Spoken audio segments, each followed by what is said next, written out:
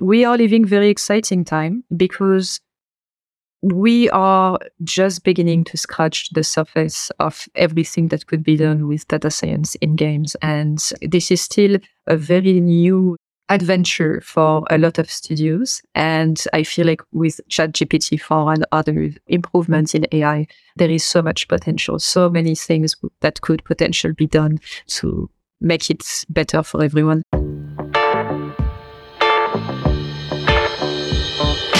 Hello everyone, welcome to Data Framed. I'm Adele, data evangelist and educator at DataCamp, and if you're new here, Data Framed is a weekly podcast in which we explore how individuals and organizations can succeed with data and AI. A lot of the time at Data Framed, I have the privilege to talk to data leaders and practitioners about one of my biggest passions, which is obviously data science.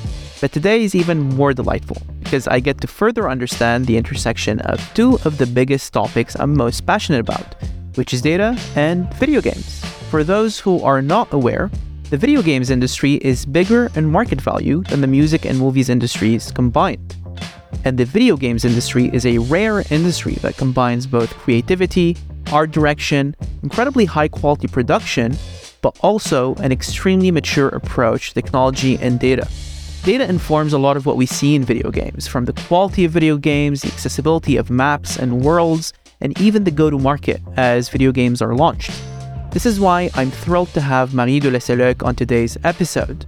Marie is an accomplished games industry professional with over a decade of experience. She started off her career as a data analyst and has since risen through the ranks to become a data leader in the gaming industry.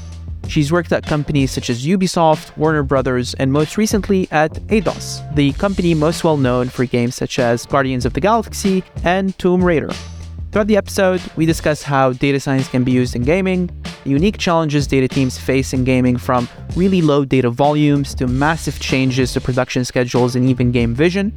We also spoke about the difference between AI as we know it in data science and AI in gaming, which informs how NPCs behave in a video game world, and a lot more topics. If you enjoyed this episode, make sure to subscribe to the show, share it with your friends, give us a review and comment. It goes a long way in making sure the show is successful. And now, on to today's episode.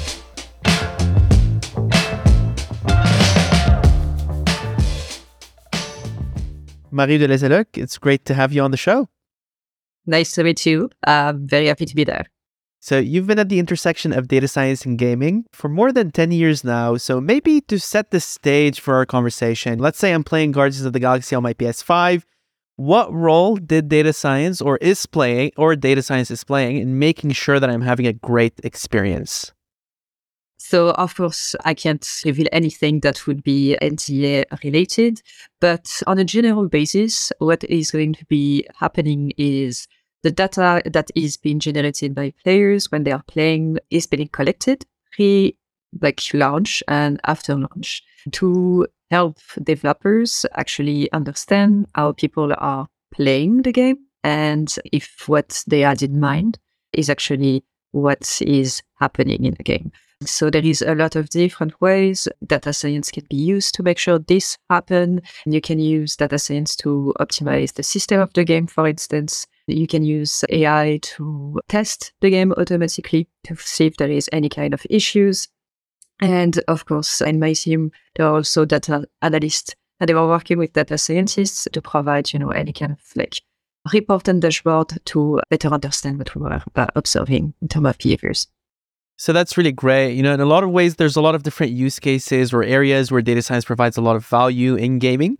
You led quite a few different data teams in gaming. Maybe walk us through the different types of areas within a game where data science and machine learning play a big role in delivering value. What is very interesting about data science is how versatile it is. It encompasses so many different applications. In my previous job, we actually had an AI team.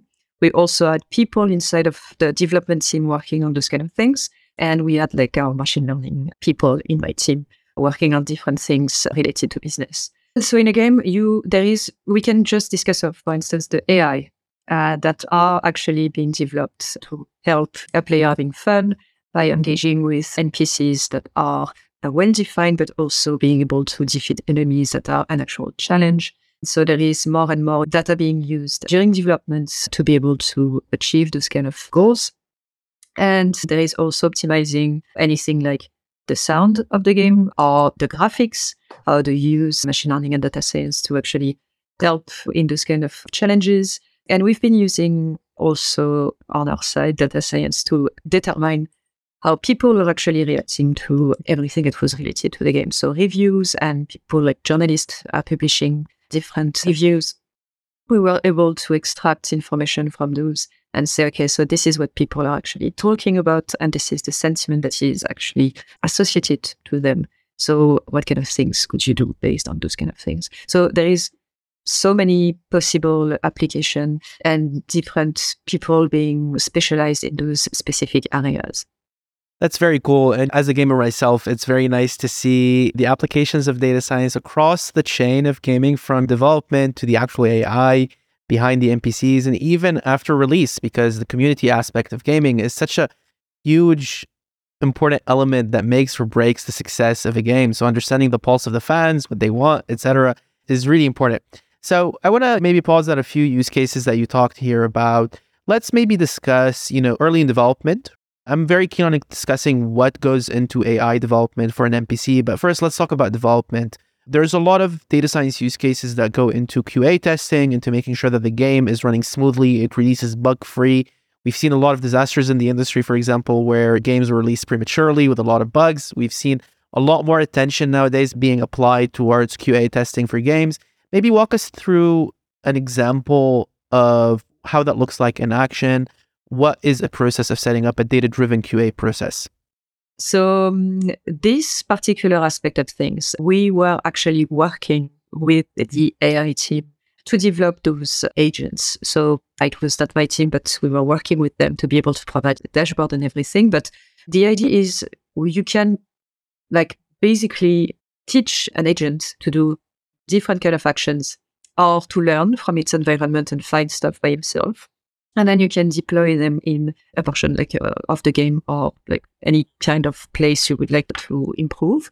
So they would be able to just play and they will generate data basically. And using this data, you will be able to determine, it looks like this seems to be a problem. So for instance, if you see your agents are always falling in the same hole again and again, okay, maybe there is a problem and we should just get rid of this because it's very confusing and it's a problem. And the idea is you can generate so many of them and they can do almost anything in the game. So it's easier for them to find very specific issues that would be difficult to find for a human. And you can make them work during the night when you're basically sleeping. So there is a lot of very interesting things that could be done to improve the game based on this kind of agents, just playing it and finding edge case and providing us with all of the data they are generating when they play. So we can analyze the data after that and say, okay, so this is what we observe. So there is more and more a company, I think, that are going to use this kind of QA, not going to replace a QA professional because a QA professional is absolutely necessary to understand, interpret the data, see if he's seeing the same kind of issues. But it's a tool in their disposition, basically, to help. That's very fascinating. In a lot of ways, you mentioned here, I think two main use cases or value drivers behind this is one, you uncover potential bugs within a game by looking at that data, but you also make a game better by uncovering potential issues in the level design. You mentioned here if a bot continuously falls in a hole, then there's probably something wrong with the level design that needs to be improved. Maybe unpacking a bit the methodology, are these reinforcement learning agents that are being used or are they programmed relatively more strictly? What is the methodology behind these tools? So from what we were able to see, working with this team in particular, they started with something very simple. So just to be able to implement the agent and see how it was reacting in the world. Because the reality is it's very complex to deploy an agent in a game. And so first it was very much rules that were predetermined for the AI and say, okay, we would like you to learn how to, do 4 steps and hit something. But the idea was in the long term for this to be actually reinforcement learning. So bots being able to learn from their environments and do actions by themselves. Yeah. That's very fascinating. And related to this agent design and AI is actually the NPC AI that is developed. Let's say you're playing Call of Duty, you're playing your favorite action game, how the enemies attack you, where they hide, the level of difficulty, that is all predetermined as well. Maybe walk us through that type of AI when it comes to applications in gaming. What's the process of that? So this one is not, I would say, in my particular bag of expertise.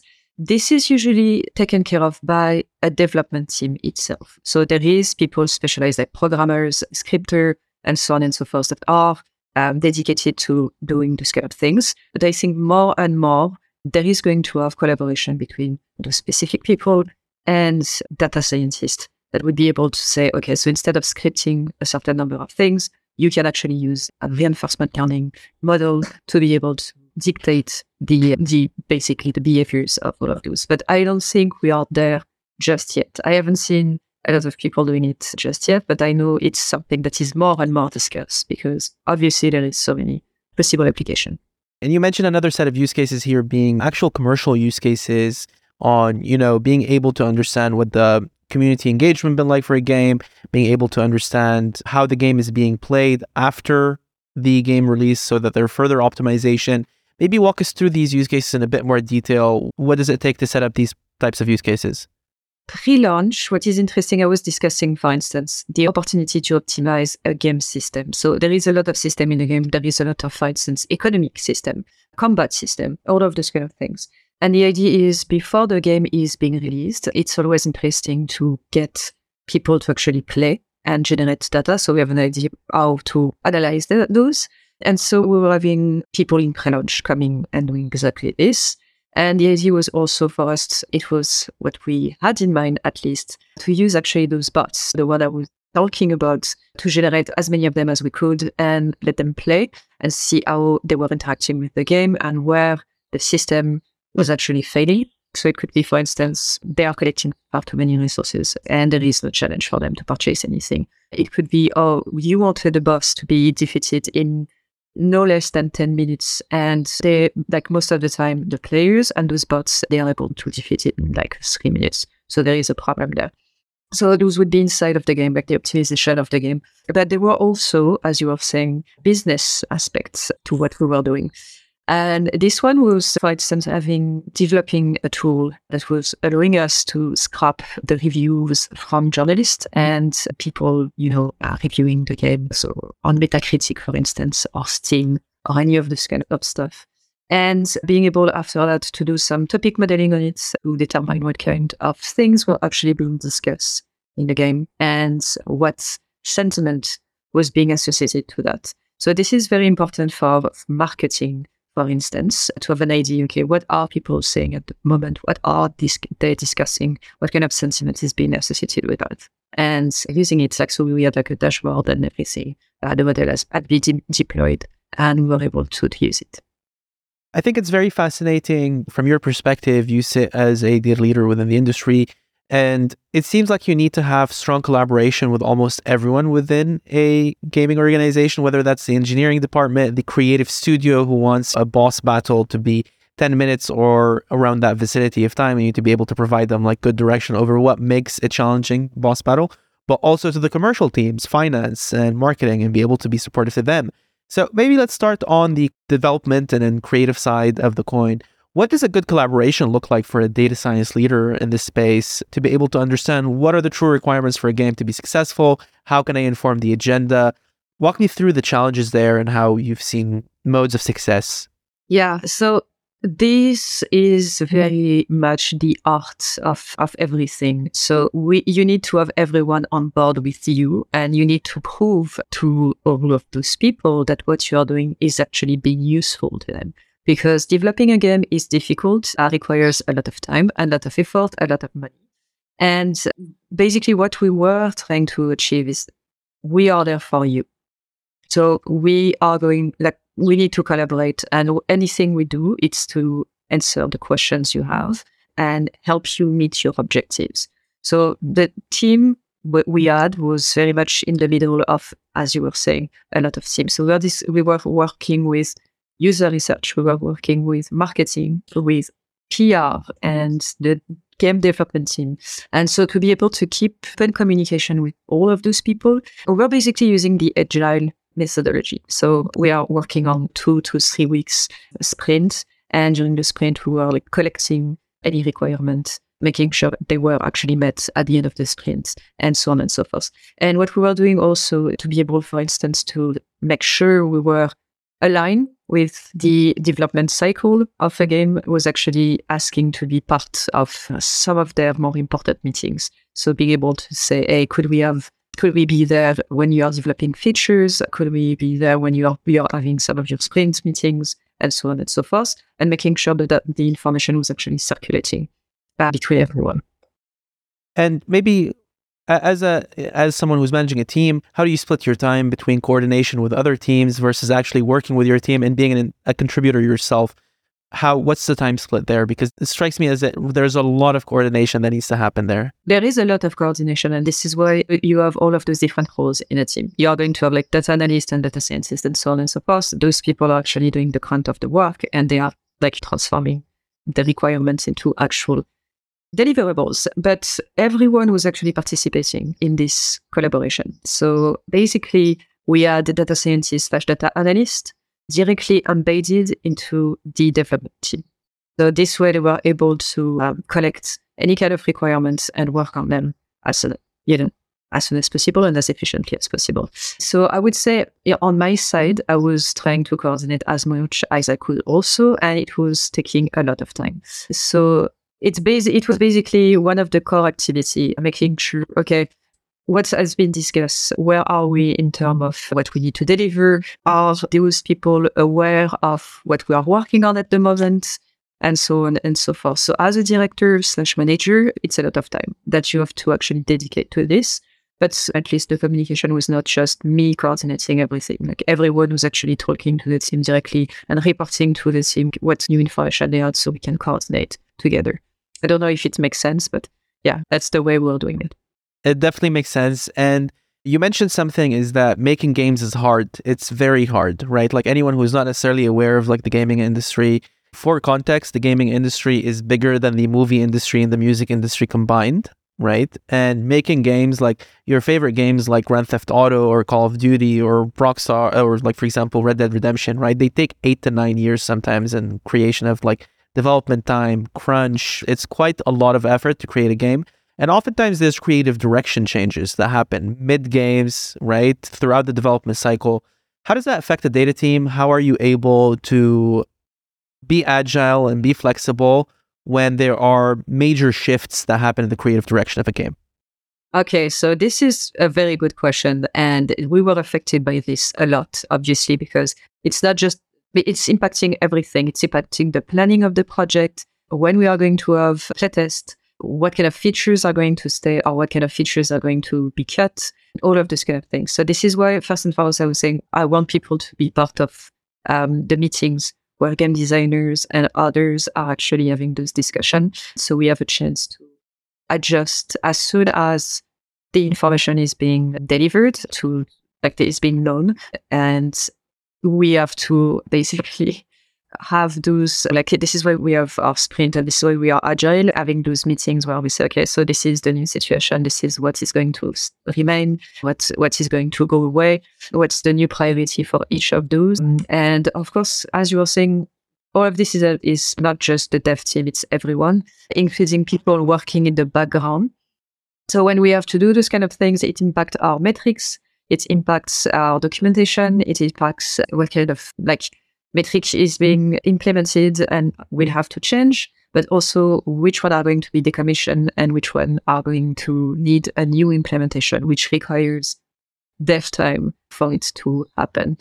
So we are very used to this, which is why it's not necessarily impacting us too hard because we expect them. We expect those kind of things to happen. And this is why we have also this coordination with the dev team to say, okay, during a sprint, we need dev to spend time for us to, for instance, implement the metrics and so on and so forth. For the data science aspect of things, it's also very hard because when the game is changing, suddenly your model are not working as they should work.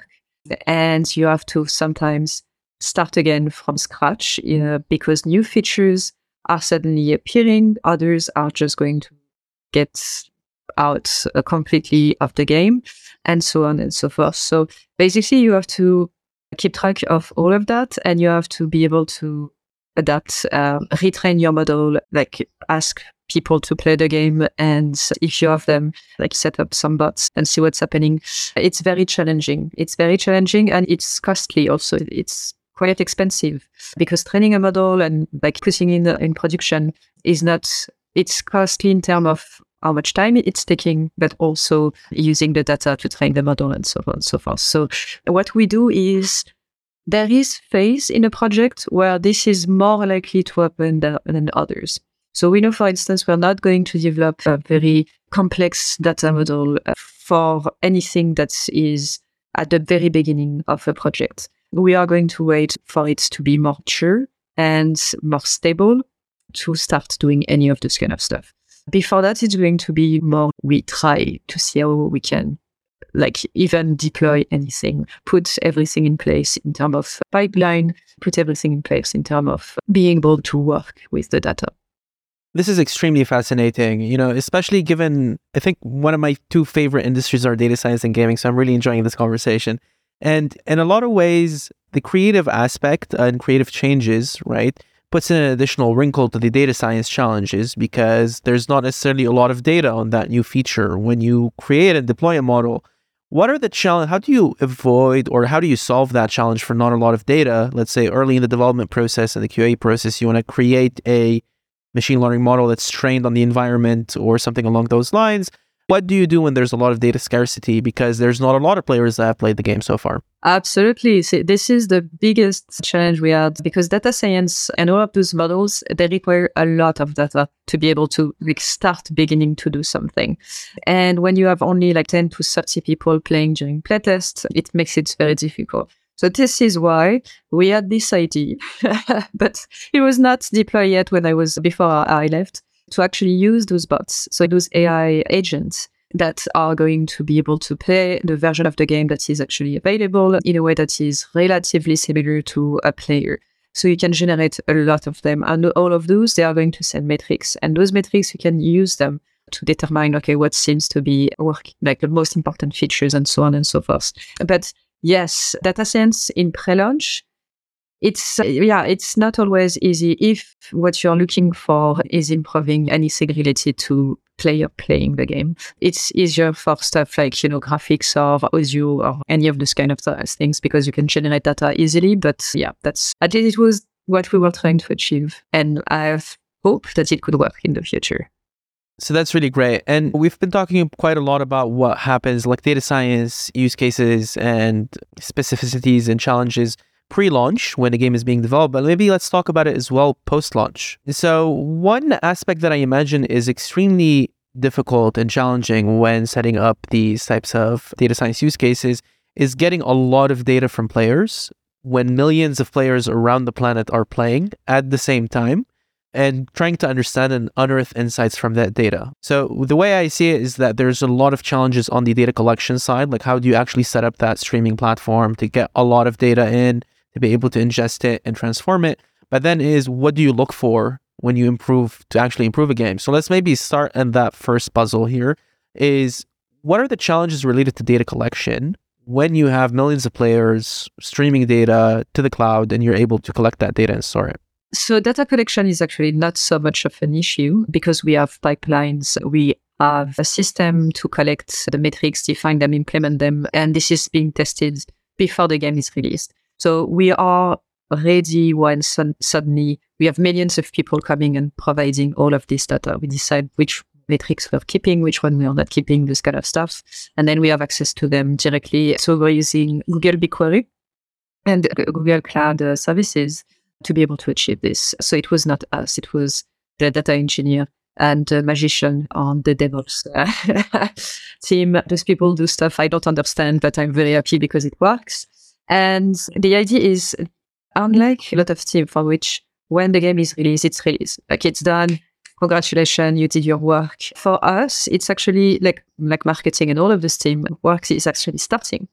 because suddenly we are looking into all of those KPIs to make sure the game is actually performing as we were expecting. We are looking into, okay, so what we saw during the pre-launch when we were trying to improve the system, has it been effectively corrected or not in terms of player behaviors? Are we seeing new things that we have not identified? We are doing also data science, for instance, segmentation of player. So we are going to try to determine, fine, who is playing our game? What kind of category of players we have based on what they are actually doing inside of the game. So for instance, there is a category of people that looks like they are very engaged. They are doing absolutely everything in the game, while others are barely touching the surface. And how many of those people do we have? And we are going to try to predict stuff like activity, which we can expect it to change or to stay the same based on if we are going to do any kind of event. Of course, we are discussing and working with the sales team to see, okay, could we have like a very simple prediction model just to have like an idea of, okay, what we can expect as a baseline in the coming weeks, for instance, and see how we adjust based on that. So there is a lot of things we are looking into in terms of a business, but also like player behaviors and understanding how the game was performing. And if you wanted to choose what is a more challenging time for the data science team, would it be pre-launch or post-launch in terms of the type of use cases as well as the level of technical expertise needed to unearth these insights? I would say everything should be in place and everything should be working for the release of the game. So all of your pipeline, all of your model, all of your things, they should be ready, up and running. Even if after that you need to make modification, you need to retrain stuff and so on and so forth. I would say it's more challenging pre-launch because you don't have a lot of data and you are basically putting everything in place, hoping it's going to work.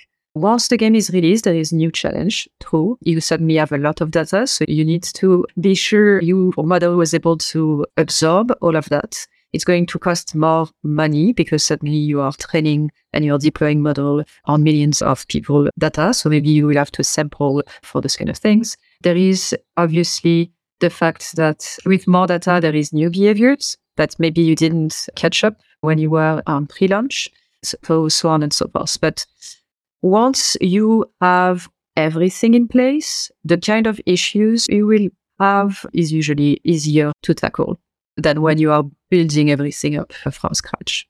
And you mentioned here a lot of insights that you uncover from player tests after the game is launched. How does the communication flow look like then with the creative teams? How often do they update the game after that? What does that process look like? So it all depends on the kind of games. Obviously, if it's a live game or if it's a game you put in a box and like just sell on the counter. But usually what's going to happen, we are going to have a live dashboard with all of those KPIs that are needed to follow up on the game. There is going to have reports also. So for instance, for Guardians, we made a series of 6 reports and those were presented to like the high level executive, but also the producer of the game and all those kind of things. We make also custom report for people having specific question regarding one aspect of the game or two. And this way we are making sure people can follow up on the game and follow up on what's happening inside of the game, answer questions. And sometimes those kind of questions can come very far away after the launch, which is very interesting. If someone is developing a game that seems to be similar to the game we developed in the past, they're going to come to us and say, hey, could you do some specific reports? Marketing obviously is going to want to know what's happening in terms of player activity, for instance, if they decide to do any kind of event. So for instance, you're putting your game on the Game Pass, okay, how many more people did you get? And it allows you to say, okay, maybe how many of those people would have paid if we had not made this specific thing. So there is a lot, like we are trying to keep everyone informed because this is extremely important. Like people working on the game took time to actually discuss with us and provide time for us to have metrics in the game and so on and so forth. And for us, it's super important. They know, okay, this is the result of everything you did. Like you can now see how the game is working and what people are doing. This is really great. And there's a couple of things that you mentioned here that I would like to further unpack. So you mentioned that marketing question of, let's say the game is on Game Pass. Should we have kept the game out of Game Pass, yes or no? When it comes to the data coming there, how important is the console maker, developer ecosystem? How do they provide you that data? Where do you get that data from Microsoft? What does that look like? I have to say, I'm always extremely astonished at how unwilling most of those console developers are to actually provide data in a format that would allow us to go further into the analysis we would like to do. On our side, we get the data from the game directly. We are going to get information about how many people are doing what and so on and so forth. So, of course, it's completely anonymized. Like, it's completely GDPR compliant and everything. For the sales, it's not us that were collecting this information. It was marketing or finance. And from my understanding, most of the time, those information were coming into a different kind of format on Excel extract. And it was not even this person has made this purchase. It's going to be a conglomerate, like each month, this is how much you will have sold, which was a challenge to do a prediction and stuff like this. Yeah, interestingly, Netflix follows a similar model. Not a lot of people know how much their movies have been downloaded. For example, let's say you are a comedian on Netflix. You don't know how much your special has been streamed. Which is puzzling me so much, because those are our players, basically ourselves. We should be able to collect information at a people level because this is important for us. But in the console industry, it's not working this way. On the PC side, I think it's far much easier, if I understand well, because Steam and so on and so forth, they are letting you get access to all of this kind of information. But yeah, it's a challenge. This one, for the sales, I have to say, on console, it's a challenge too. It's an interesting space. And then the other question that I wanted to ask you here is, which is, you mentioned something that's very specific that I think we can go on a tangent here and discuss quite a lot, which is, it depends on the type of the game, right? If it's a live game, if it's a off-the-counter game, and you can even go into more detail here. Is it a sports simulator? Is it a first-person shooter? Is it a game like Hades, for example, that is developed over time, right? So that also has a lot of wrinkles when it comes to what type of data science you do. So maybe walk us through the relationship between the type of game and what type of data science you do on the game. What does that relationship look like?